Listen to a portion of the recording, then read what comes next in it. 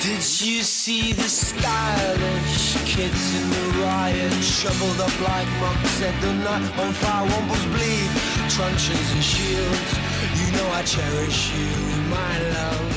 Okay, welcome to the Young IPA podcast. I'm James, this is Pete. G'day, everyone. It is the 2nd of July, and this is episode 116. Fun show for you guys coming up. We're going to be talking to Herald Sun columnist Andrew Bolt. We're going to be getting his views on Israel Folau and a few other things that have been catching, in the news recently. It's a pretty cold description of your father. Yeah, it's just a weird one for me. Do I go dad? Is that too informal? Or do I go Just Andrew both. Bolt? Or just both? But, all right, so my dad / Herald Sun columnist. Yeah. You can decide which one is more important in the grand scheme of things. Okay.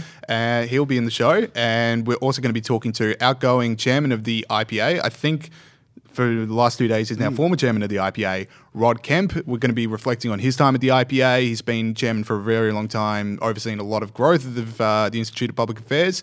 So we're going to be talking to him about that journey, which is going to be a really fun talk. Yeah, his second day after about 15 years of work, Yep. we've dragged him straight back in. You are not done yet. He didn't actually on the phone, he was sort of like, oh, okay, yeah, I'll come in if you need me to. Anyway. All right, cool. No, he's very excited to be Oh, here. he's pumped and out, we're going to be having a great chat. Let's talk about some of the main stories that have happened this week. So I think the main one would have to be what's happened over in the Portland Antifa protest with Andy No. Yep. So if you guys didn't see this, I mean, it was a huge story. It got front page of Reddit, and we'll talk about a few of the other things about it. But basically, Andy No is a journalist. He is with Quillette, the magazine, and he is covering a Portland Antifa protest. So there was like a Proud Boys protest. Then Antifa got involved to do a counter protest. Andy No is like watching them. And I mean, the videos are all over YouTube. People start throwing things at him. People start hitting him. And then he does a video and you can just see he got messed up. Like there are cuts all over his face. There's cement in his hair. Like they were throwing milkshakes at him that the Portland police are now saying might have been quick drying cement, which is basically the same as an acid attack. So he got really lit up. And that is really terrifying because that is the anti-fascists that were doing it. Well, that's right.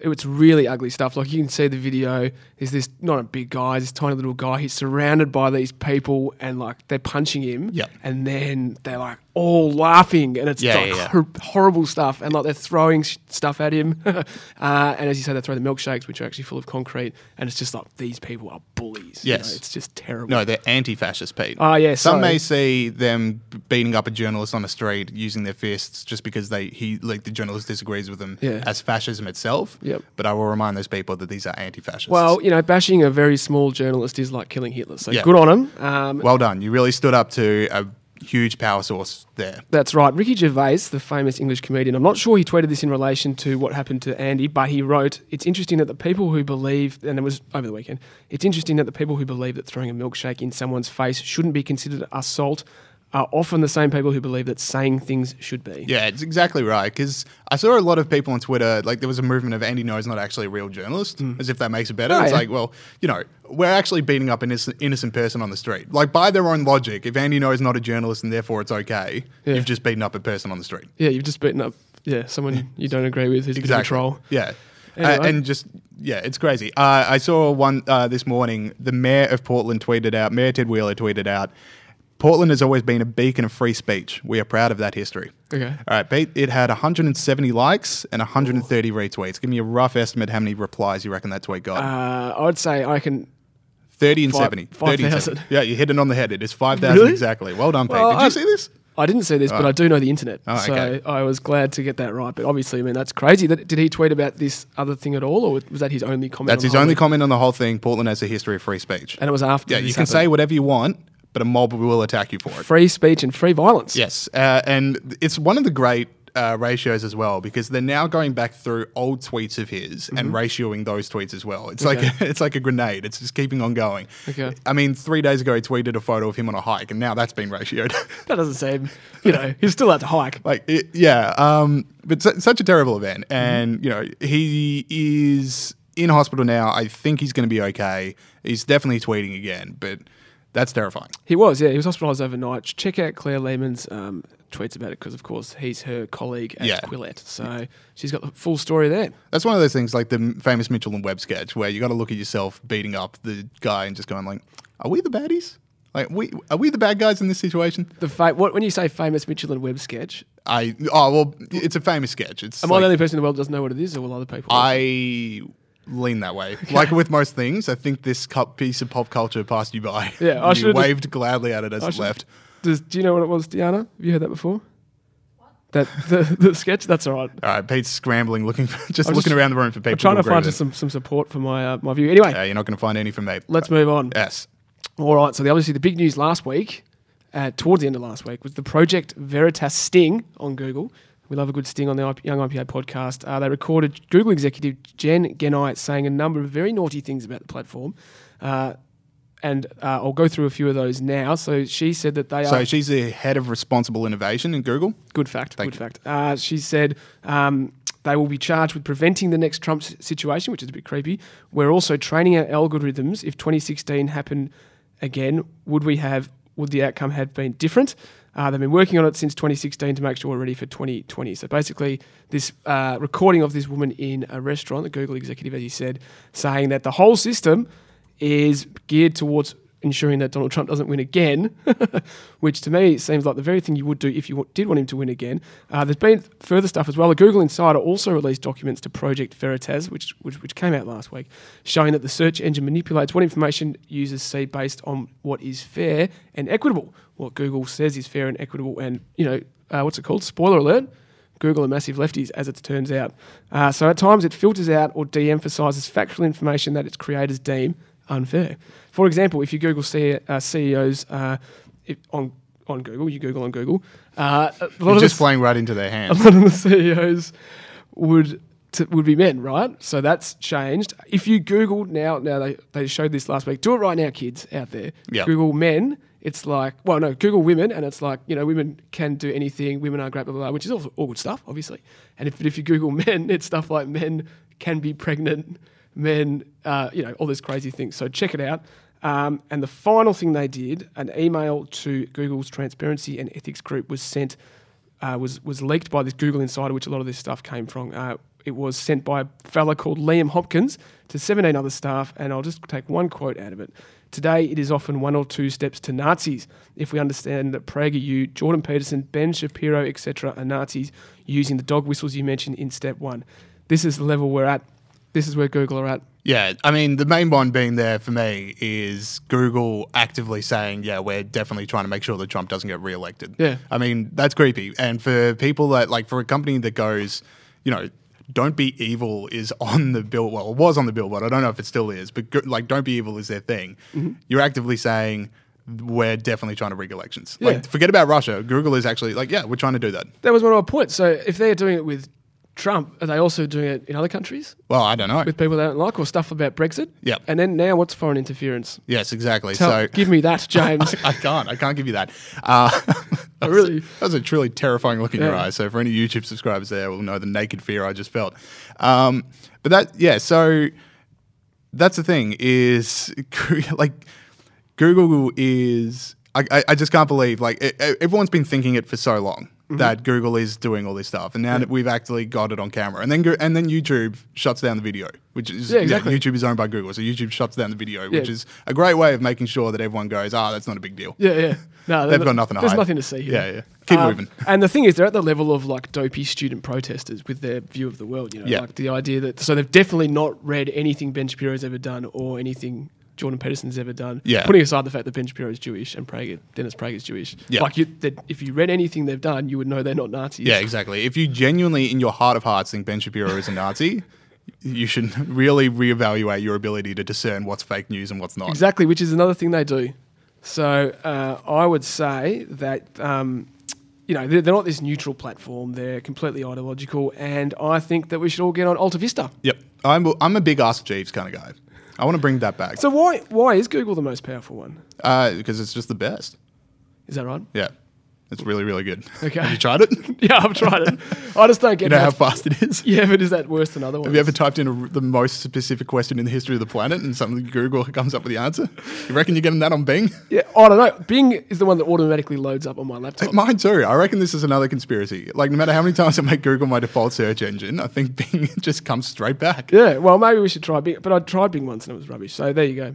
Yeah, I think Deanna wants to chime in here. Oh, I was just going to say, speaking of Nazis, my favourite thing to ask lefties is, what does the S stand for in National Socialist Workers' yeah, Party? that that's a is good true. one. That See, is- this week we're down 1-800-Burgess hotline, but I think Deanna, with that kind of withering remark, has really suited the call quite well. Yeah, exactly. The word Nazi is like an English thing. It did, like during the war, they were National Socialists. Yeah, Mark, if you're listening to this or watching this, I'd be very worried about your job security next week if Deanna's going to come out with gold like that. Where is your research, Burjo? I'm coming after you, Burjo. Man, shots are fired. This is good. Okay, let's move on to Stormzy at Glastonbury, I think it is. Okay, yeah, no, that's what I've got as well, but I wasn't sure about it. So, but it is the one I've got next. Good so teamwork. So this is me, isn't it? Yes. Okay, excellent. UK rapper Stormzy played Glastonbury over the weekend. He headlined Glastonbury, I should say. By all accounts, it was an awesome show. James caught a bit of it. I caught about 30 seconds of it. Now, he was the first black British artist to headline Glastonbury, and at 25 years old was the second youngest solo artist behind David Bowie. Yep. So he's going pretty well. It's massive. It went off. He's doing more than I am at 25. Are you 25? I'm 25. And he's headlining Glastonbury, and I'm here with you. It's a high bar, though. Yeah. And these rock stars burn out early as well. I certainly. Mate, you're hanging out with the king. Well, that's true. Okay. Has he ever had this? Yeah, exactly. Would he trade it all for one podcast with Peter Gregory? 100,000 I say yes. Yeah, 100,000 girls at Glastonbury or me. I know what I'd choose. Anyway, so it was massive based on what everyone said, but there are a few political moments. Stormzy got political. Yep. He said to the crowd, F Boris. He talked about the disproportionate amount of black people in British prisons and, of course, said F the government, of course, left-wing I politics. don't think he said F. He didn't say F, he said Like, the I'll full leave word. it up to other people what he would have said, Yeah. but it probably wasn't the letter F. He said it very or naughty F with- star star star, as BBC tweeted out. Well, that's right. So he said that he was... He Oh, said not that- BBC, someone else. But anyway. A very naughty word. Glad we clarified that. Of course, left-wing politicians everywhere tried to get their claws into him in the hope that a little bit of Stormzy's coolness would rub off on them. Jeremy Corbyn, who I'm sure is a massive rap fan, said the performance was I political. think he's a massive Stormzy fan because Stormzy keeps on saying how good Jeremy Corbyn is. Does he? Yeah, yeah. Oh, I didn't know that. That's okay. Come on, Stormzy. He said, so Corbyn said the performance was political, iconic, and the ballet was beautiful, beautifully powerful. It was pretty good. It won't just go down in Glastonbury history, it will go down in our country's cultural history. Now, our favourite contrarian, Brendan O'Neill, friend of the show, had a good post on this topic. He pointed out that the review Stormzy was talking about, like the things about the disproportionate representation of black people in British prisons, was actually a report, a government report, commissioned by the Conservatives. And so when he's sort of repeating these figures and saying F the government, he's actually, quoting the report of the government, and he said, and his view of the disproportionate amount of black people in British prisons is the establishment view. So he's not very the report was anti-establishment. also put together by a Lord, 2 Sirs, and 5 days. That's right, yeah, exactly. So as Sounds like the worst Christmas carol in the history of the planet, but it also makes for a report on things. it couldn't be, it might be all right, you never know. But as Brendan O'Neill so succinctly put it, Stormzy isn't bringing down the establishment, he's doing its bidding. Good show, though. It was a very good show. Apparently, so what was your favourite bit, James? The ballet was really good, and I'm not the biggest Stormzy fan. Like, I'm not saying I don't like his music, I just don't know it that well. Much more into the 70s stuff, but yeah, the man put on a hell of a show. I can't fault it. Anyway, I want to move on to another story from. Oh, you have more from Stormzy? I had a few takes, but that's all right. No, please. Well, Brace us. it was just, how it's so annoying. Like, why do the left get to always claim the cool rock stars? Like, it's Because surely they're that always moment- left. Yeah, is that it? though? They're really left. But I don't know. You spent 2 weeks walking around with the Noel Gallagher's the greatest guy ever because he did a slight left take. Did you know what Liam Gallagher said last week that he had he bagged Sadiq Khan? Sorry. Yeah, I think everyone's doing that at this point. Well, there you go. Donald So Trump really opened the floodgates I on that reckon one. as the Gallaghers get older, there's hope for them. That's what I'm saying. Okay. Anyway, look, the left are so illiberal, censorious. Yep. They don't care about the economic well-being of poor people. I just don't think it's fair. Just wanted that on record. Okay, cool. We'll always have Morrissey, who hasn't had a good record in 30 years. Yeah, but he had a couple of good ones. He did have a couple of good ones. All right, all right, so let's move on to final story and then we'll head over to our interviews. So, a disabled grandfather has been sacked by the shopping centre Asda over in the UK for sharing an anti-religion sketch by Billy Connolly on his Facebook page. So the guy's name's Brian Leach. He's worked there for 5 years. He is the meet and greet kind of guy. The guy at the front of the store hands you a bag, says, how you going? And because he posted a video to a Facebook page, which is a Billy Connolly sketch, like a Billy Connolly sketch. Can't stress that enough. All right, if Ben Shapiro, like we're talking about Ben Shapiro needs to be shut down. Apparently Billy Connolly needs to be shut down now. And he's got to go. Exactly right. Yeah. And it got characterised as an anti-Islamic video. Yeah. But it wasn't. It was an anti-religion video, which was very funny. Yeah, I exactly. watched like 30 seconds of it. Well, Billy Connolly's the best. He's so funny. He's very, very good. So what did he say? You can stick your effing Reformation up your backside. Yep.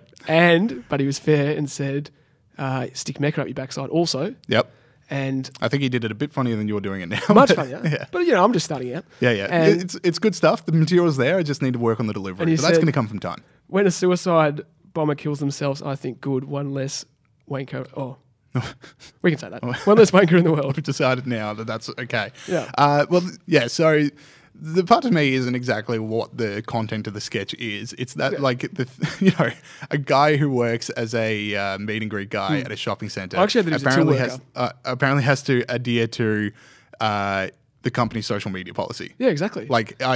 From now on, I am going to go up to every person that hands me a bag at Coles and Woolworths and stuff, and I want a complete rundown of all of their political beliefs before I decide whether or not to shop there. If that's the standard we're holding people to, I will stand there for 35 minutes, and I want every opinion they have. Oh, who's that? Oh, is this slightly problematic? Yeah. So and like he's 54 years old, so he's probably got like 38 followers on Facebook. And look.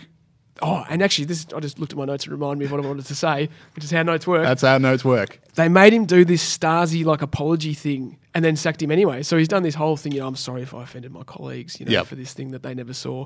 And didn't care about, and they know him as a person. And then they sacked him anyway. That's the worst bit, because he would have been like, oh, this is stupid, but I'll do it to keep my job. Yep. And he got the sack. Yep. And in his farewell message, he says, I miss my colleagues and I miss my regular customers. So, think, Christ. Disabled 54-year-old grandpa. Yeah. And this is what we've done. Yeah, exactly. These are the people we have to go after. All right. That is it for the show. Sorry, not the show. For the opener this week. That's what they wish. It's a they very wish short show. Very short show. So we'll now go to our interviews. Before we do, we'll give you a quick rundown on what the IPA has been up to this week. So over at ipa.org.au, you can go read Renee Gorman talking about Wentworth Must Fall campaign. This is the thing that's going around University of Sydney at the moment. USyd. Yeah, USyd. They've got a statue of William Wentworth. See, all right, so here's my thing. So it's a statue of William Wentworth. They want it down because, colonization, we got to remove statues of bad people, etc. Yep. I didn't know who Wentworth actually was. And if you need to, and then I read it's originally coming from an article in Honisoid, which is like the student newspaper. It's a real must read, though. It's a must read. From Honisoid, and they're talking about it, and they have to set up who William Wentworth is for like 3 paragraphs at the start. If you have to set up who the guy is that you're trying to tear the statue down, I doubt you're going to get much pull. That's right. Like, if I need to open up a history book just to figure out if I'm mad at the guy or not, it's not going to work. It's the same as the old mate in the UK. Like, we're talking about it in Australia because you sacked him. Yeah. You could have said, hey, mate, do you want to just take that down? Yeah, exactly. And no one heard about it. Same with Izzy. Yeah. I would never have read that. No. I'm not a keen fan of Israel Flowers' Instagram page, but everyone in Australia has read it. Anyway, good point. And that's and the other part of it is Honisoid. I mean, we love making fun of Honisoid. Yeah. My opinion is Honisoid, the entire collective reading, are all student activists and the opinion editor for the Daily Telegraph. Yeah, exactly. Yeah. Anyway. Because he or she wants material. Yeah, exactly. So, but if you are at USyd or if you do care about this the statues campaign, which I know is a pretty big one, so you can go to ipa.org.au to read Renee's article. And you've also got Gideon and Morgan sharing their thoughts on the Israel Folau stuff. That went absolutely viral on the Facebook page over the weekend. So you can go read that. And in about 5 minutes' time, you can hear what Andrew Bolt thinks about the Israel Folau stuff if you keep listening to this show. All right, let's go to those interviews. Let's do it. Okay, we now welcome back onto the show Herald Sun columnist / my dad was, I think, the billing we put it forward at the start of the show. He was going to just describe you as Herald Sun columnist. Well, how do you feel about that? I thought you guys were talking about friend of the program. I like that one. Friend of the program. Friend of the program's assured, but we were just debating, do we go with my dad, or is that too informal? Is it too weird? Why would you reckon? give it away? I mean, why not Surnames. We're so different. We sound so different. We look so different. Yeah, we sure do. Yeah. And one of us has got the best taste. Yes. Thank you. The other one, I'll at least say my dad, but when I was on the Bolt Report, you did say Jimmy, which is like the family in-house nickname. Jimmy! He has kept that quiet. Or sometimes it's the Jimmy. Yeah, exactly. That's when I've done really well. Which Not allowed to do that, though. No, because I haven't done really well. What an insight into the Bolt family. The family dynamic. All right, let's have some decorum and order into this before we spiral out of control again. So, Israel Folau, the biggest story of the last 2-3, probably over a month now. Israel Folau against Rugby Australia. Where are you sitting with this at the moment? Like, what do you I make think of it all? it's gone beyond Israel Folau versus Rugby Australia. Yeah. That could be Israel Folau against Qantas as well, and Alan Joyce. And ANZ. And ANZ. I mean, they're being accused of potentially, I mean, we don't know. Yeah. But the suggestion from some people who are expert in employment law is that Qantas could be at risk of inducing someone to break a contract or maybe even secondary boycott by allegedly going to Rugby Australia and saying, hey, what about this guy? We can't sponsor you if you've got this guy on your payroll. So this is just huge. This is really huge. Yeah, I was thinking if Israel Folau were to repost that image, there'd be a few more people he would add to that list of people that will be going to hell. I think he's made a few more enemies in his time. Well, it's interesting. As I saw, so Israel Folau has essentially been sacked for quoting the Bible, right? Now, I know some people are saying it's just a workplace, a dispute over a contract. But basically, here's a contract which, if that reading is true, is saying that if you quote from the Bible particular passages, that is so reprehensible, then of course you're breaching your contract. So I don't know that just trying to define it as a mere contract dispute gets around the fact that it actually is about religious freedom and freedom of expression. I thought it was ironic that when all this is raging about how you can't quote a passage from the Bible without getting sacked from Rugby Australia, by Rugby Australia, that the new Governor General's been sworn in, swearing on exactly the same Bible. Exactly the same Bible. So with those words in it. Yeah. Put your hand on it and swear by, you tell the truth and blah, blah, blah. But do not open the Bible and quote what's in it. Yeah. Well, at least they didn't have the swearing ceremony in at a rugby stadium. Then there would have been a problem. That's true too. But the thing too, of course, people put their hand on the Bible and swear, so the Governor General's putting his hand on the Bible, swear by Almighty God, blah, blah, blah, because, basically there's a little, in parenthesis, or strike me dead if I, break my, send me to hell if I break my word. Because that's the whole thing. It's so awesome an oath. You put your hand on the Bible precisely because the Bible does determine there's a hell for sinners. But you may as well, otherwise put your hand on the table. I swear by this table, or, I swear by this tree I'm leaning on. No, it's the Bible because there's a hell. And Israel Folau cited this hell, and he now must go to hell, apparently, according to Qantas and Rugby Australia, and half the commentary in Australia. So you mentioned there you didn't think it was a contract law issue. I know there is a cohort of our listeners who definitely think, well, this is a free market. They sack someone, they should be able to sack them. Of course. You don't buy that argument? Or but of course they're entitled to sack them. But it's also always a question of moderation. Why do you sack someone? I think Rugby Australia is quite entitled to sack someone. The IPA is quite entitled to sack. Well, not you guys. You guys are sacrosanct. No, but, I think we've given them more than enough reason. And the point is too. If you say Rugby Australia can sack Israel Folau, then of course, someone can. A cake shop owner can sack the baker that refuses to bake a gay wedding cake, for instance. I mean, it cuts every which way. I think the question really here is not the principle. The question really here is the scale of the overreaction. And in here it is, if you quote the Bible on gays, and I know it's offensive, this particular passage to gays, if you do, is that really a sacking? Should it be a sackable offence?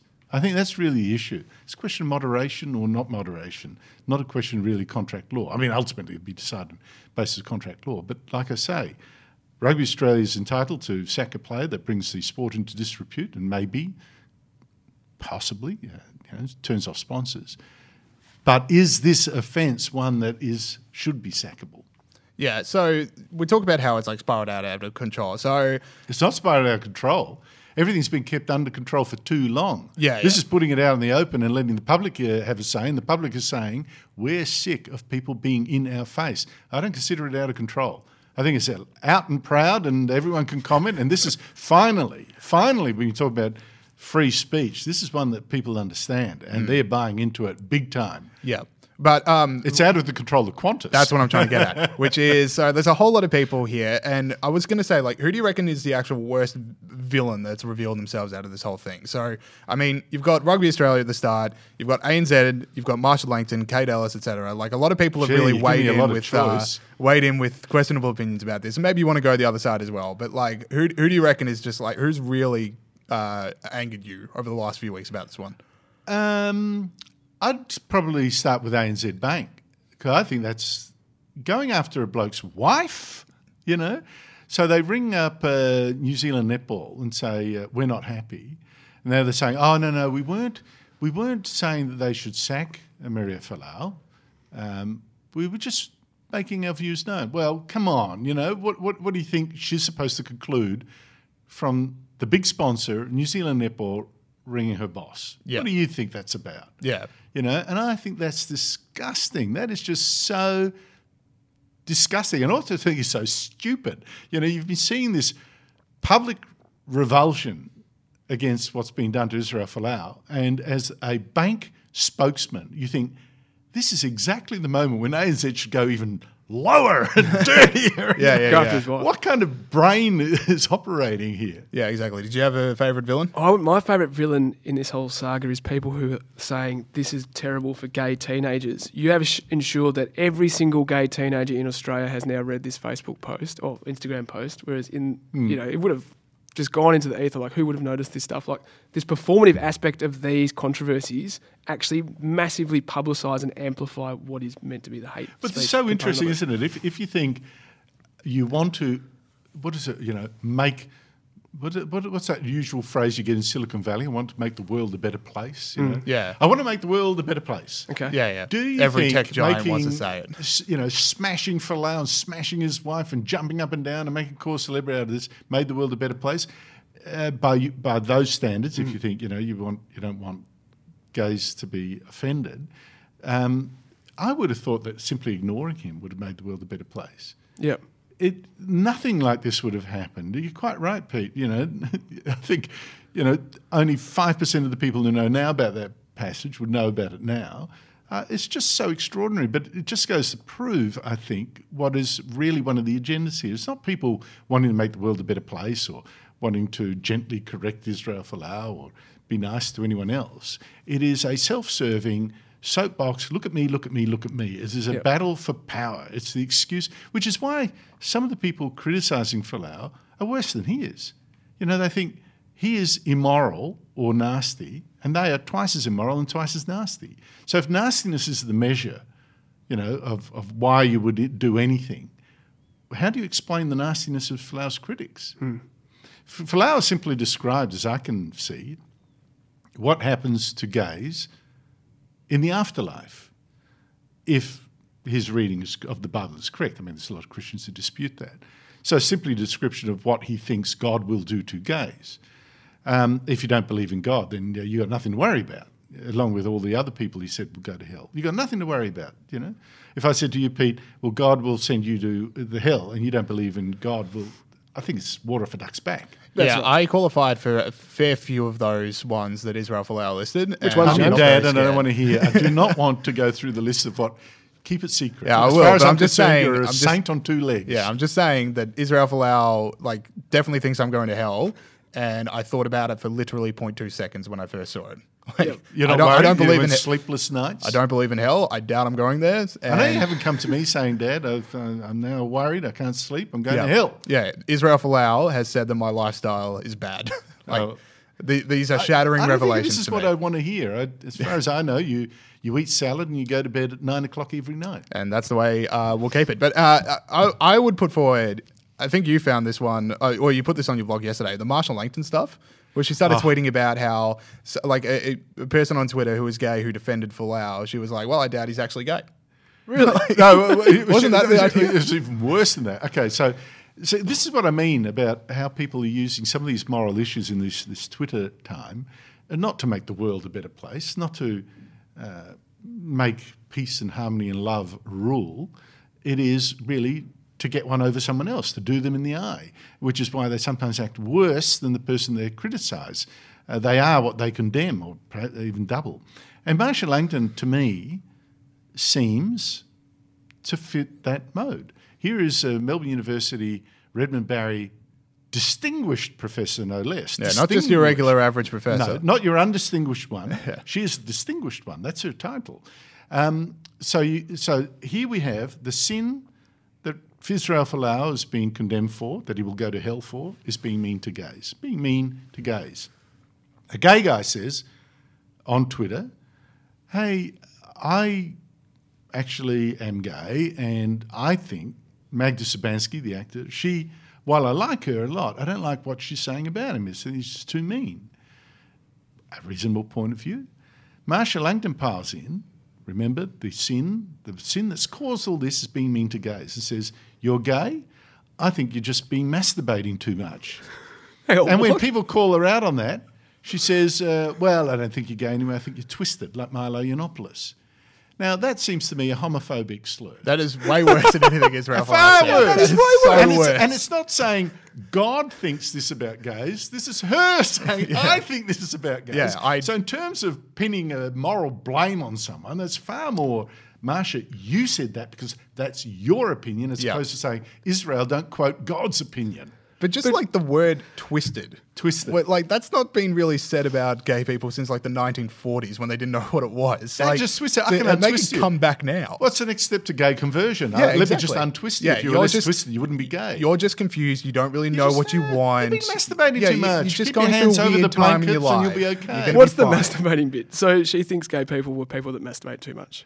She said this guy masturbated too much. He thinks this guy was probably masturbating. Yeah, this is the most time we've spent discussing that particular topic on this podcast. I reckon Don't forget, we're talking about someone who is the Redmond Barry Distinguished Professor of Melbourne University. Yeah. So not an ordinary professor, No. and this is her opinion. I wonder, should she really be at Melbourne University? What's Melbourne Let's University review the gonna say about contract. that? Let's review the contract. review Has the she contract. brought the university in disrepute? What will the sponsors think? Yeah. I want to go back to something we were by the talking way, about. James, as an alumni of Melbourne University, Yeah. Yep. she also said, and is conservative, so ignore him.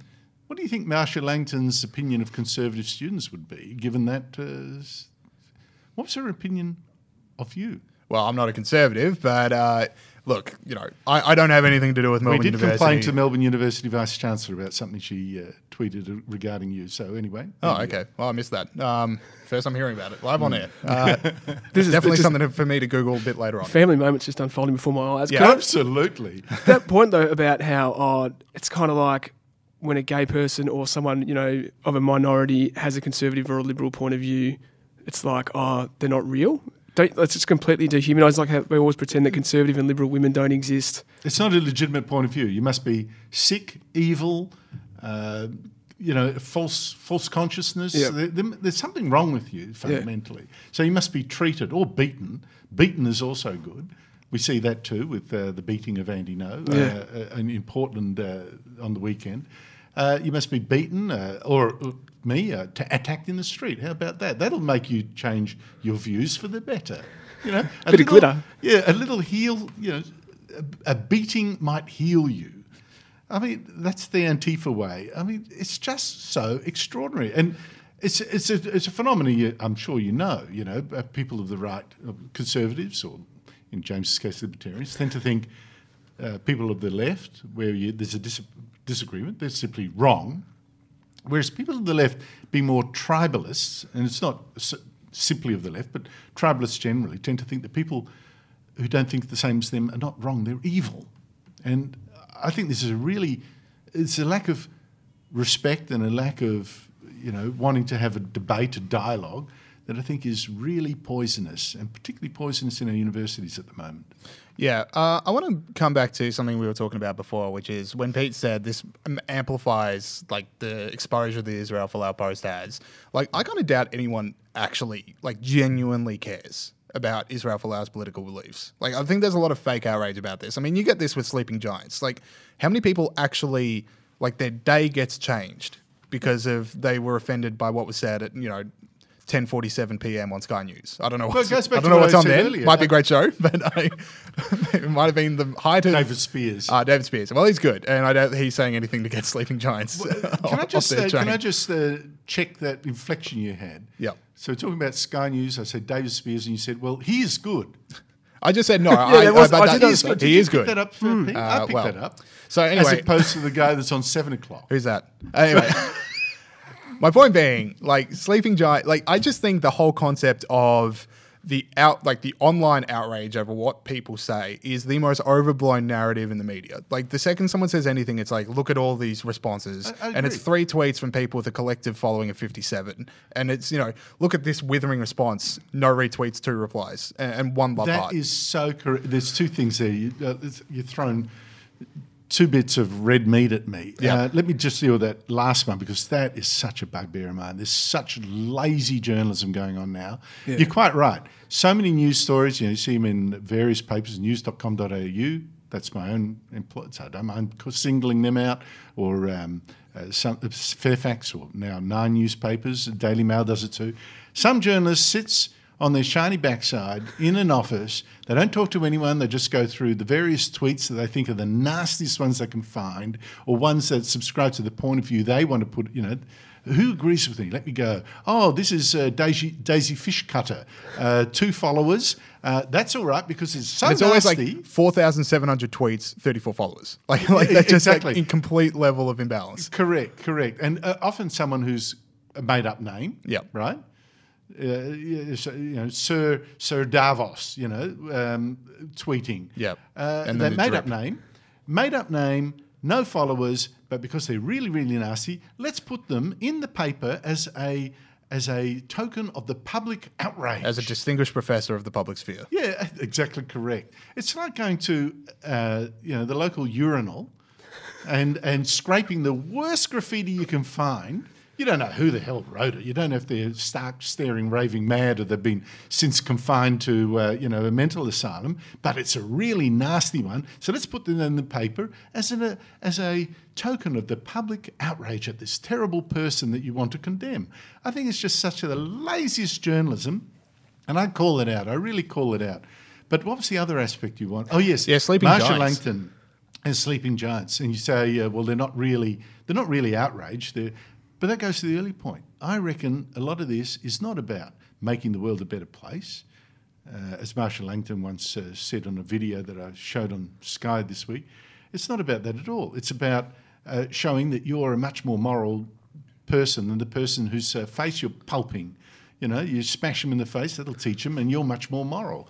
And how often do you see this, that people, there's a great quote, I'm trying to remember who it was by, whether it was Chesterton or someone like that it was just someone, there is something merciless and pitiless and there's no stop to someone who thinks they're moral and is improving you, because whatever they're doing to you is for your own good, even if they're just, kneeing you in the groin and ripping your arms off. It's for your own good, for your own good. It hurts me more than it hurts you to pound your nose in. Yeah. Well, Game of Thrones spoiler coming up, but I thought that show absolutely nailed it with that last Daenerys scene.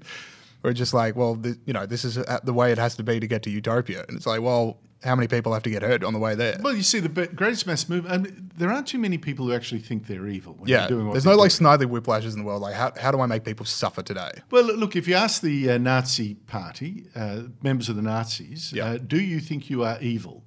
I bet that 99% of them thought they weren't. By the way, did you know that green groups in Germany had a huge rate of enrolment in the Nazi party in the early 30s? It's true. It's something like 70-80%. There's been a study about that. Isn't that interesting? But they actually think they're doing good. The Khmer Rouge, they thought they were doing good by killing 1/4 of the population. This is the point. Why do people do such evil things when they think they're doing good? One is no breaks. It's for the good of humanity that I must nail you to a cross. Yeah. The good of humanity that I must put you in front of a firing squad. Yeah. All those Bolsheviks making the world better, one corpse at a time. Yeah. Or just beating up Andy Ngo on a street in Portland. Or beating up Andy Ngo on a street in Portland. I mean, have you seen anything so frightening lately on video in your life as what happened to that guy? Photojournalist, Quillette editor, conservative, critic of Antifa. Here you have Antifa, a group that calls itself anti-fascist. Again, what I'm talking about. More fascists than anyone they're fighting. They are the fascists. They're not anti-fascists. They are the new fascists. They've got a reputation in Portland, which is the most woke city in America, would you say? Absolutely, yeah. There's a reason they called it Portlandia and not any other city. Correct. They pick on this guy, Asian and gay. Can you believe it? Can you imagine if Trump supporters beat up a guy who was Asian and gay. Yeah, at a rally. You wouldn't hear the end of it. No. You have heard the I mean, end look of what it. happened to that kid from, I can't remember the school, but the kid that just smiled at a Native Oh, the American. Covington. Oh, Like, yeah, the Covington kids. Like, Yeah. that was 2 weeks for a smile. Yeah, simply Like, smiling. imagine if you started beating the hell out of him. Correct. But these are Antifa, so it hasn't had the currency apart from shows like mine and yours, and some websites, etc. Andy No, gay, Asian, goes to a anti-fascist rally and gets the tripe smashed out of him by people who recognise him, masked people, several, punching him in the face, leaving him with cuts and bruises. His face is a sight to behold. Throwing something at him that could be milkshake or fast. Well, setting- Portland police said, we understand some of the milkshakes might have been quick drinks, and man, if you were hit, let us know, because that's like an acid attack. Throwing things at him. It's just sheer hatred unleashed. It's a license to beat up people. Exactly what you saw in the Stormtroopers, the Red Guard, the Khmer Rouge. We're moral, so we're entitled to do anything. And I think this is a real tendency. I know it's easy to catastrophize, but the point is, if a movement is not stopped early, it grows. And there must be a resistance. So you must see the direction they're heading to.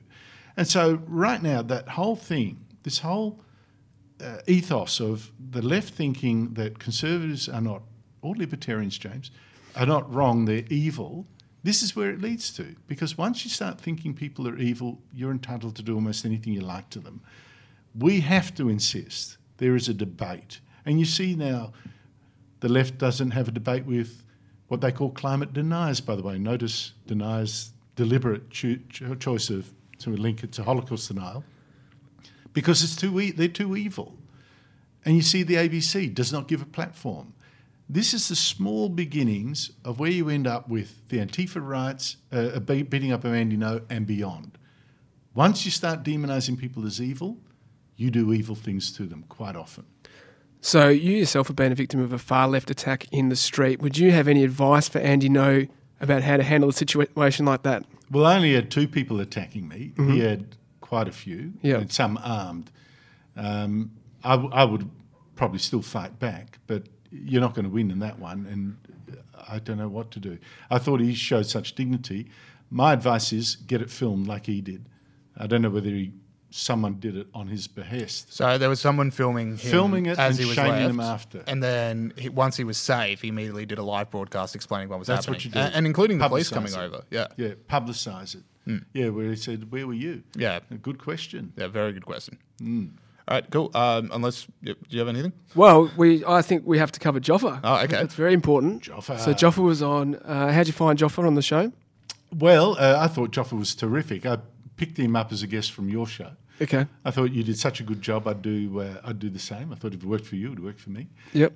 So he came in the show. I thought it was. I think it was terrific. I mean, he plays against a type almost. Like you think the head Collingwood fan, the head of the fan squad of Collingwood, is going to have no teeth and be sozzled.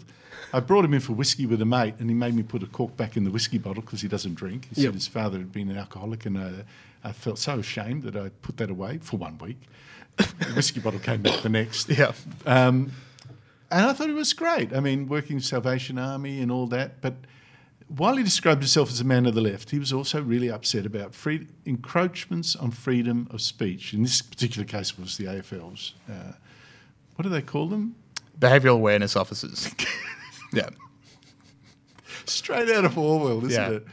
Just be aware of your behaviour. Yeah, and we'll tell you how aware of your behaviour. We are very aware. We are very very aware of your behaviour. Yes, exactly.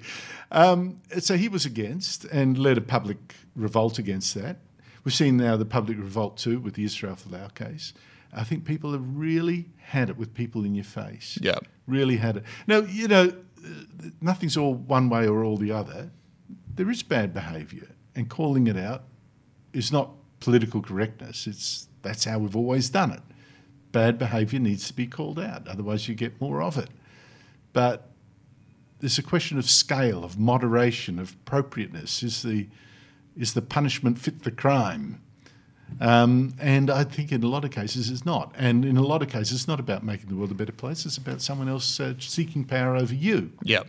I want to ask you about the Whiskey with a Make segment because when I was want on... some? No, well, not just now. We should drink during our podcast. We should. It'd be such a better podcast. Well, much funnier. When I was on Whiskey with a Mate, like I spent most of that day thinking about like just don't be the first guy to cough. Like just don't have the sip of whiskey and go like too strong for you. Has anyone ever coughed, or has there ever been like a interesting response? You know, this is my very, very favourite one that's now gone. There was only about 1,000 bottles made, and I got it in St Andrews in Scotland, and I can't find another. I've only had 2 bottles, found 2 bottles, that's it, they're gone. And it's like jet. It is so good, but so big. And I gave, I think, a sip to Nick Minchin. I should never have done it. I only had 2 bottles. Yeah. Give him the cheap stuff. Yeah, and I think That's a friend of the show talking about their Pete. His chair hit the back of the studio. It is brilliant. But you know, this thing about not coughing on TV, you know, when I first started on TV, I was terrified about imperfections like that. And now I don't care so much. There's a little rough grain that makes it more real. And if you don't get fazed by it, then often the viewers won't either. As long as as long as you're just talking to people and it's part of natural life, people don't care so much. I mean, of course, you don't want to sneeze and snot all over the screen. That's no good. But Pete's battling a sickness today. I'm literally about to cough. Like, so. Well, I know you've been coughing. You know, I've had that. Coughs really get to my chest, and on TV it looks terrible. Oh, we're on TV, aren't we? Yeah. We're filming these now. Yeah. Yep. No, it looks terrible. I'd hold that in if I were you. That's what I'm working on. No. Tears rolling down your cheeks. That's right. So, has anyone? Don't My question cough, was: mate. has Don't anyone finished the whiskey and said, "I need some more"? Yes, someone did. Was it Sam Newman? No, I think it was. Someone No further evidence needed. Cool. Well, It finished it by the time Andrew had finished introducing it. Just bottoms up. No. Sam's a good guy. Sam is a good guy. All right, cool. That's a free speech warrior. Yeah, exactly. All right. So Andrew /dad / yeah. Well, we don't have the nickname for you. I'm Jemmy. We don't have one for you. But anyway. The Jemmy. They're Jemmy. All right. So Andrew /dad, thanks so much for coming on the show. What a pleasure, guys. See you next time. Thank you very much. Okay, we now welcome onto the show former chairman of the Institute of Public Affairs, freshly 2 days into the post-chairman phase, and we've brought you straight back into the office. So Rod Kemp, welcome to the show. Thank you. All right, Pleased to be here. So you're chairman through a huge time of growth of the IPA over the time. What do you make of where the IPA is at today? Well, the IPA is what I would describe as a unique organisation. There is nobody in Australia that does the work of the IPA. We're leading policy debates in a range of areas that many organisations pussyfoot around. Freedom of speech, freedom of religion, climate change, are 2 where the IPA has played a leading role, and I think has had a significant influence already on government policy, but we have a fair way to go in both those areas. Is that what you put down the IPA's success to? What you said that other organisations pussyfoot around the big issues? I think that's the case. I think that there's a very wide group of Australians that actually are very sceptical of what they read in the media. Probably pretty sceptical about sort of the issues that many in the political process adopt, both political parties. Want to see the issues that they're concerned about addressed. I mean, another one, for example, is school curriculum and the work that the IPA is doing in that area, and also the teaching of history at university. The Western Civilisation program is very important, and people out there like that, and they believe that these issues have got to be properly addressed. Yeah, just like with the Israel Folau stuff right at the moment, is there's no real big free speech group in Australia apart from the IPA that comes out and says all this stuff. I mean, it's basically just been Israel Folau on one side and us, and then against Rugby Australia, ANZ, and all those other people. And I think that makes the point I was making. When you think how many human rights organisations are there? Yeah. I mean, there would be 10, 15, I suspect we could put together. How many law faculties are there around Australia with human rights professors? How many lawyers have been allegedly taking an interest in human rights? but they're very selective in which of the human rights they're concerned about. Yeah, it's never freedom of speech. And they're not all that concerned about what's happened to Fallu. They couldn't care less about it, and they aren't part of the debate.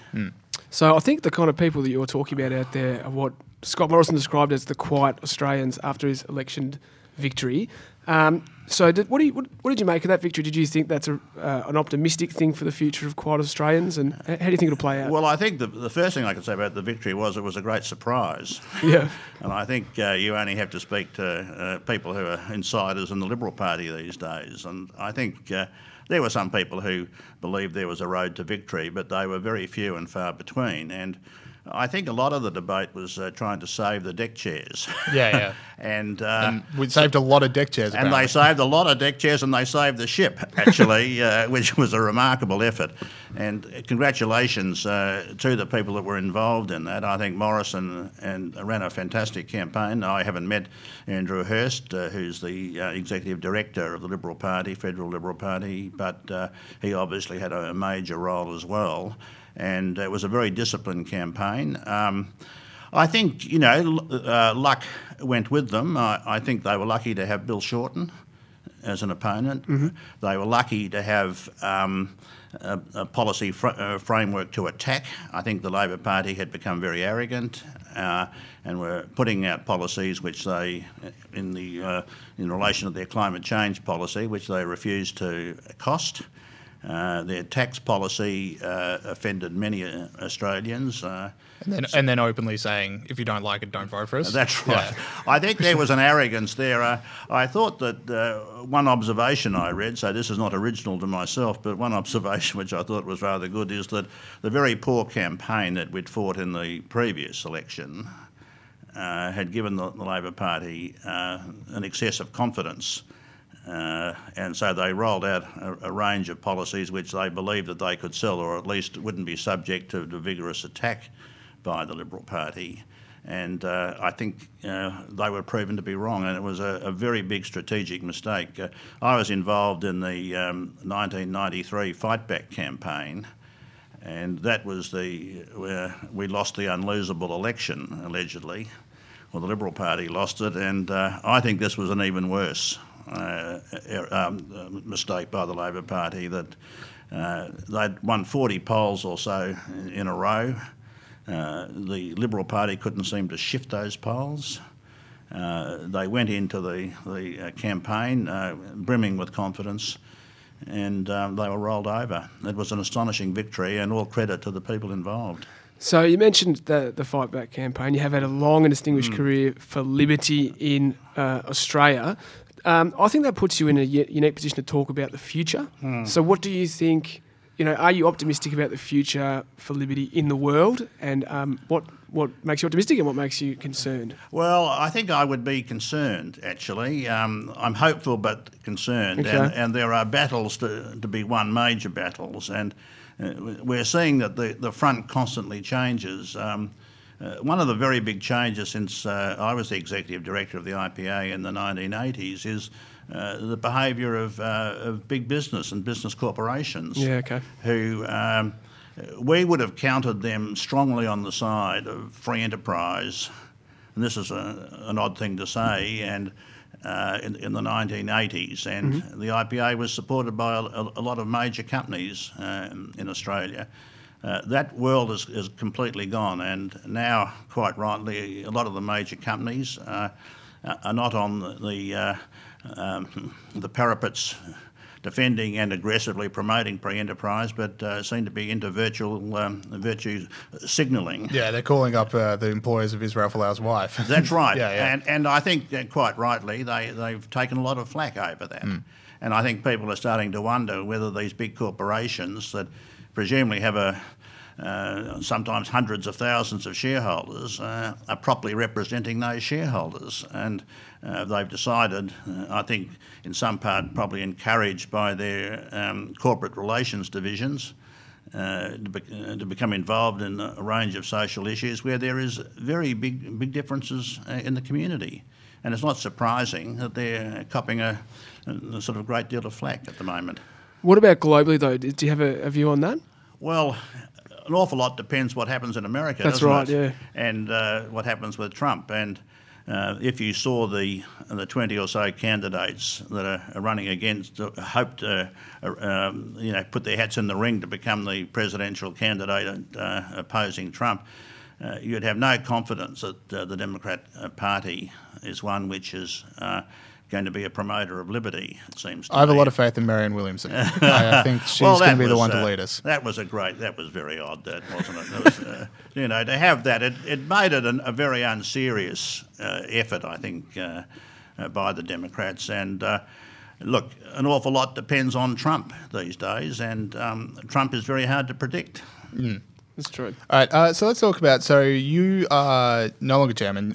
Janet Albrechtsen is the new chair of the IPA. So why are you excited for her to come on? What do you reckon she brings to the IPA? Well, Janet has a very high public profile, and we all know what Janet thinks because we all read her columns religiously, and her columns she's been writing for 5 to 10 years, certainly philosophically very much in line with the type of ideas that the IPA has been promoting over this period. So I think Janet will bring a very high public profile. She'll be a very strong voice for liberty and free enterprise. She's an exceedingly good media performer, Janet. So I think it's a very exciting time for the IPA, and we've had a very strong period of growth, but I remain hopeful that this will be turbocharged by Janet, and I'm sure that will happen. Yeah, we're going to try to get her on the show in the next few weeks. She's our boss now, so absolutely, so, yeah, that's right. Now let's get a little bit nostalgic. Yeah. Okay, so you were executive director of the IPA, senior member of the Howard government, a Howard cabinet member, now chair of the IPA. Long contribution to freedom in Australia. What is your most proudest achievement? Well, probably the hardest thing that I did in politics was actually to take the GST bills through the Senate. And as the Assistant Treasurer, I was in charge of taking those bills through. And it was the longest debate in the Senate since the Communist Party dissolution bill in the early 50s. Okay. And it was a very long and aggressive debate. The Labor Party were being supplied with questions by Labor lawyers and Labor accountants, and I had to stand up each day and explain, how the GST would be applied. And in my mind was always the Hewson birthday cake. I don't know if you are old enough to remember it, but Hewson had to explain how the GST sort of would impact a birthday cake. Now, if you actually see the YouTube of that, he didn't do a bad job, but it came out, and the press certainly picked it up as a bit of a disaster for the Liberal Party in the Fight Back campaign. So taking those bills through the Senate was an enormous effort, and the Labor Party would question me all day in question time. So I'd have up to 10 questions in question time, and immediately after that period, the debate on the bills had resumed, so I could barely pick up my papers from question time and get myself close to the advisor's box when the debate would start again. So, look, it wasn't particularly enjoyable, but in a sense it was a bit of an achievement. One of the things I am proud of is that I think I was played a key role in getting up the whole role of international treaties and UN treaties and ILO treaties and the impact that they had on Australia. And that became quite a topic of public debate. And it wasn't before the campaign I started to run. And the imposition of international law, often through the courts and court judgments, without the role of our parliament being effectively involved, I think was important. And we did have a significant effect. There's now a joint standing committee on treaties which examines these treaties before they're brought before the parliament. That's a big step forward. All right, brilliant. And last question. So you're well known for your ability to tell a story. So what would be your favourite story of your time in the IPA? Is there a particular one that stands out for you? Oh, that's a very difficult question. Yeah, question without notice. I apologise. There are many favourite stories, but I think, look, the big story is really what has happened under the leadership of John Roskin. And we have to give a lot of credit to John for the work that he did and the leadership he's shown. I mean, the IPA was struggling when John was appointed as executive director, and John's role over this period, it would be, I guess, what, sort of 12 years? Yeah, something longer. like that. The IPA has grown. He's been able to recruit very effective people like you gentlemen here. Oh, really? And I think that's been extremely important. The IPA, let me close on this. Part of the role that we're playing now is helping to train a new group of people for public debate.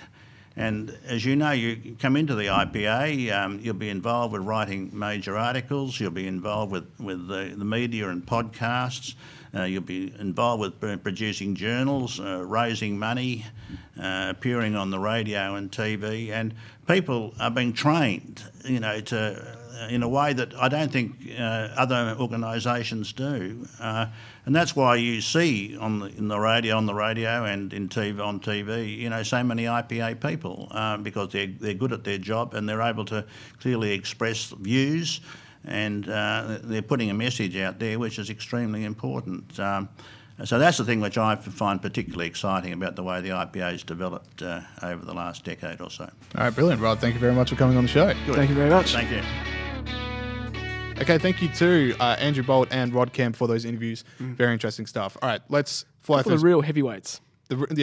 Much heavier than us in the weight, in the grand scheme of things. In their achievements. Yeah. All right, let us go through some of the stuff that's made us laugh this week. Yeah. And we could spend all day on our first topic here.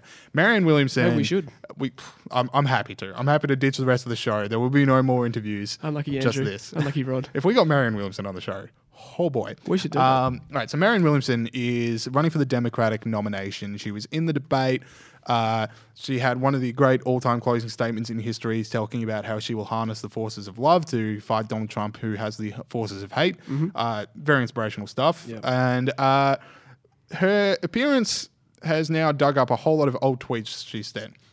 She's an author. She spent a lot of time like the spiritual kind of self-help kind of world. Yeah. Pete and I are both making the movements. You know exactly what we're talking about here. This kind of person, and all of her old tweets are now getting dug up as she's running. And Pete and I just thought, like, let's just send back and forth a few of the tweets that we particularly like. So I'll start off. I've kind of ranked mine in ascending order of just craziness. But anyway, I want to do. Okay, this one coming from 2016. Let's all of us give birth to more love in the world today, and then tomorrow too, and then the day after that. Yeah. I don't want to give birth every day. That seems literally the most painful thing in the history of the planet, and she's saying I need to do it every day. Like specifically give birth. Give birth. Is quite a labour-intensive way of putting forward that idea.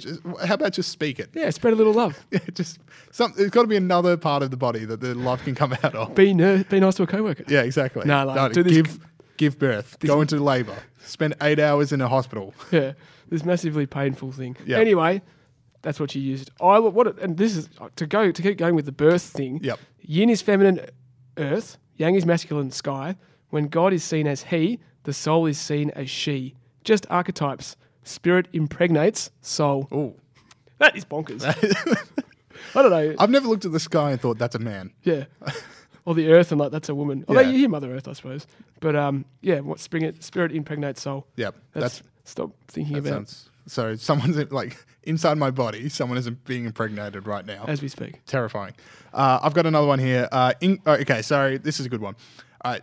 Now, we all want our political figures to be up to date with the great works of economics. Like if you're on the centre right, I want you to have read Adam Smith or Hayek, and if you're on the left, I want you to have read You're Piketty reaching and for, stuff like that. for economic books. Oh my God, what's I economics? texted Darcy before this. But anyway, you want to be across economics, right? Yeah, well- And I'm glad that Marianne Williamson is, because here's one from 2013.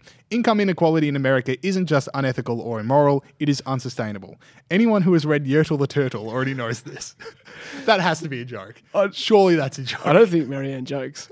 But Yertle the Turtle! is that are we familiar with that? I'm not. That is a children's book Okay. on the concept of stacking turtles. Yeah. It's like a Dr. Seuss. With a message though. About income inequality. The thing I like about Made more Marianne- sense than Piketty. Wow. Yeah. He had a few factual errors, but the thing about Marianne I like is that she's an old school crazy person hippie. Yeah. She's not like, You know, like She's AOC, your mum's friend that makes jewelry now. and has a yoga class. Yeah.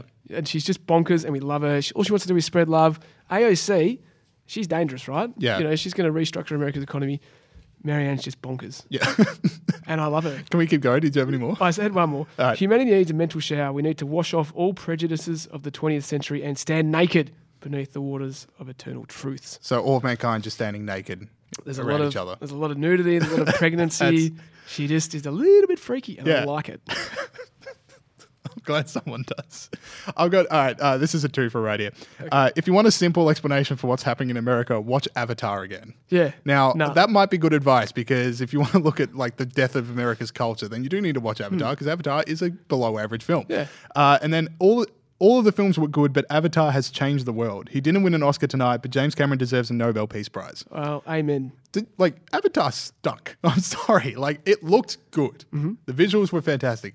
That movie's trash. Well, look, I can't really remember that much about it. I have seen it. If Avatar is genuinely your favorite movie, then also your favorite pizza is just the crust. Like the crust of another pizza. Yeah, but it's not your favorite. You know, like, if everyone's like, oh, what are we ordering for pizza tonight? You know, like, order whatever, I'll eat your crust. Okay. Like, that is saying we should watch Avatar tonight. Yeah, well, you know. And then my favorite one, the power of your mind is greater than the power of nuclear radiation. Visualize angels dispersing it into nothingness. Now, people are worried about Trump might lead us into a nuclear war. How about someone that doesn't believe it's a problem? Yeah. If you can just think it, the bomb will melt in the sky and be replaced with angels. It's comforting. It's a comforting thought. But I'd back our enemies in that particular fight. I don't think we need a little bit more teeth around that policy, Marianne. Visualize angels dispersing it into nothing. Anyway, what's going to happen to her? Is she rating well, or is she... Look, she's not rating well. She'll probably drop out soon, but... She's rating better now, though. She's generating buzz. We're talking about it. I mean, I'd never heard of her before this weekend. I had never heard of her at all, and now she's all I can think about. If I'm the team... I don't care if she drops out of the election. If I'm the TV producer for the next Democratic debate... She's my first invite. Before Biden, before Bernie Sanders. I want Marianne Williamson on stage. I want Marianne Williamson on stage with Trump and the Democratic nominee. Just Marianne Williamson, just like the voice of aging hippies. She should go as an independent candidate if she doesn't make it. Yeah. And I will personally fund the case. I don't care how much money I spiral myself into in debt. You tell me a Trump versus Marianne Williamson debate wouldn't be the best thing you've ever seen on TV. Marianne's going to have a few guest spots on the Young IPA podcast. Standing invite. Standing invite. All right, let's move on. So ScoMo. We're talking about Scott Morrison, Australian PM, obviously. Of which ScoMo do you speak? Yeah. The Prime Minister. Now, he met the Prime Minister of India over the weekend, Narendra Modi, because he's at the G20 summit in Osaka and saw the Indian Prime Minister. Having said that, he tweeted at Modi, Kithana Acha Hi Modi, how good is Modi in Hindi, right? So he's obviously going with the how good is thing. How good is thing. Yep, so that's his thing. Modi tweeted back, mate, I'm stoked about the energy of our bilateral relationship, which is obviously written in Bogan.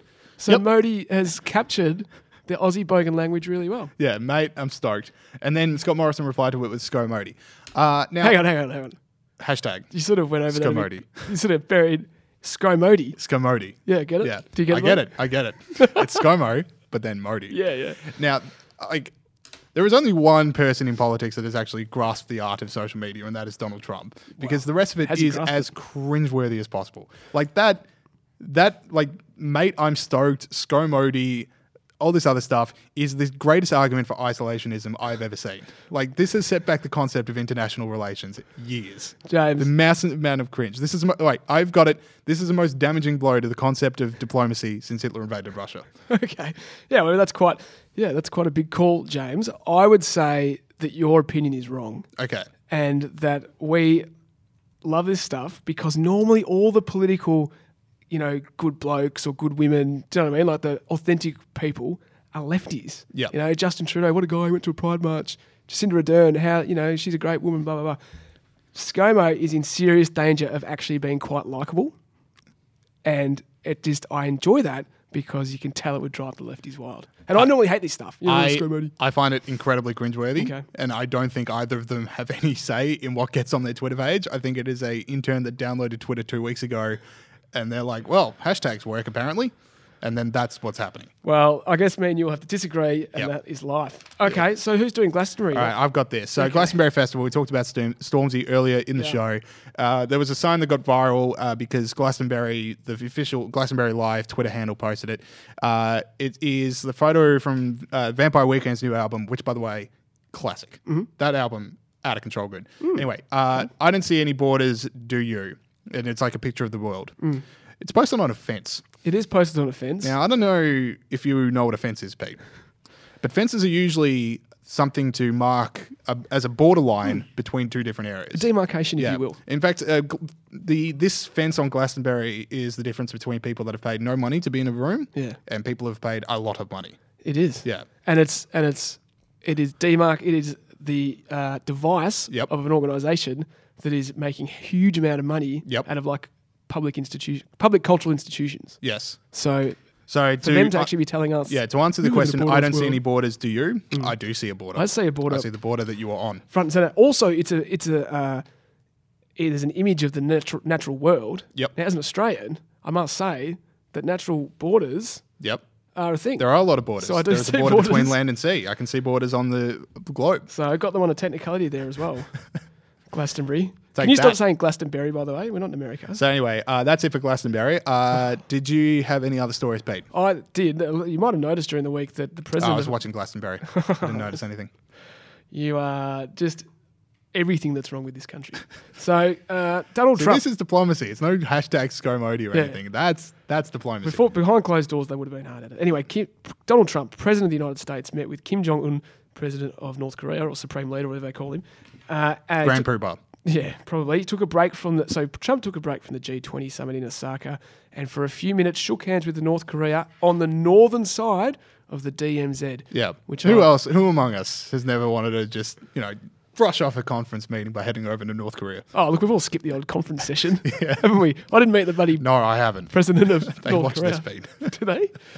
Anyway, the I'm never going to say it. The demilitarized zone. Glastonbury. And before a hastily arranged meeting on the southern side at the Peace Village. Now, I know there's diplomatic things about this. Should he have met him? Shouldn't he have met him? I don't care about that, right? I want to talk about how much I would love to have been a fly on the wall in that room where we've got Trump, who's Trump, and this guy who's got to be a weirdo. Being a supreme leader makes you a weirdo. Yeah. No one disagrees with you. Everyone thinks that you're going to kill them. It's a weird dynamic. Remember when, the last time they met when Trump was like, make sure you get it on this photo so it's our good angle? And no one had ever said that he had a bad angle? He said, make sure you don't make us look fat. Ha, ha, ha. Yeah. It's a big gag to the photographers. And he's like, what? What's going on? Hang on, what? Am I fat? Which he is. He's quite fat, that bloke. The only thing I've got is that I walked into the room and saw Trump and Kim Jong-un standing next to each other. And I just had one of those moments of imagine showing myself that photo 6 years ago. Yeah, It's just so much things that my brain would be like, wait, what? Things have changed, haven't they? Yeah. But I saw it and I'm like, oh, that's happening now. That's where I'm at. I just see Trump and North Korea stand by side. Yeah. And I just go, oh, that's a thing that's Barely happening. made the news. That is now a thing that I know, that is happening. American president who used to be a reality TV star wandered into North Korea on the weekend. And it's the last thing we're talking about. Yeah. It's by the way, and now we'll cut to a moose. That's where it is in the news thing. Wild stuff. All right, last one I got. So this is a very good report that's come out of France. Yep. Classic report. Classic report. Okay, so French civil service, long known for its ability to just keep people on the payroll. At least 30 French ghost civil servants have been paid more than £22 million annually to do absolutely nothing for the last 3 decades, a new report has revealed. Yep. So they come to work. Some of them don't even come to work, but they get paid because there's just no oversight. That's right. It's brilliant. They're finished. They're I think it's one particular office, and that office has been closed. Yep. And the crazy thing about this is it's not even a glitch. Yeah. It's no, it was in their agreement. Yeah. But we just have to pay them forever. We just have to pay them. It's not Move even to France. Move to France. Well, yeah, and get a job in the civil service, but it's not even like a computer error. It's no, this is what they've signed up for. Yeah, I got the one here. So one civil servant, a former rugby star who played for Toulon, ran a restaurant rather than going to council office every day. He was summoned on at least one occasion to explain his business because it appeared incompatible with the status of a civil servant, but the salary checks kept arriving. Yeah. Yeah, because I reckon he's a former rugby player, and I think that was all the things they needed to discuss. Yeah, exactly. Do you really want to cancel that? Yeah. I'm much bigger than you. Well, that could have been a factor, but the thing, at least he was doing something. Yeah, he was running a restaurant. Wasn't sitting there going sacre bleu, whatever. They do that a lot, and then it begets. That's right. I don't know. So, but apparently having been at the IPA a few years, these stories pop up every now and then. Yeah, brilliant. All right, that is it for the show this week. Thank you to Rod Kemp and Andrew Bolt for their appearances. We want to make sure, all right, so friend of the show, Jacinta Price, is on a speaking tour upcoming around Australia. Head on over to True Arrow Events if you want to hear from her. That's going to be an absolutely unmissable event, so to go do that. Thank you guys so much for listening to this podcast. Go check out Looking Forward if you haven't already. Make sure you subscribe to both and telling friends and family, etc. Cool. See you guys next week. I'm about to cough. Stay up. What an effort. I cherish you.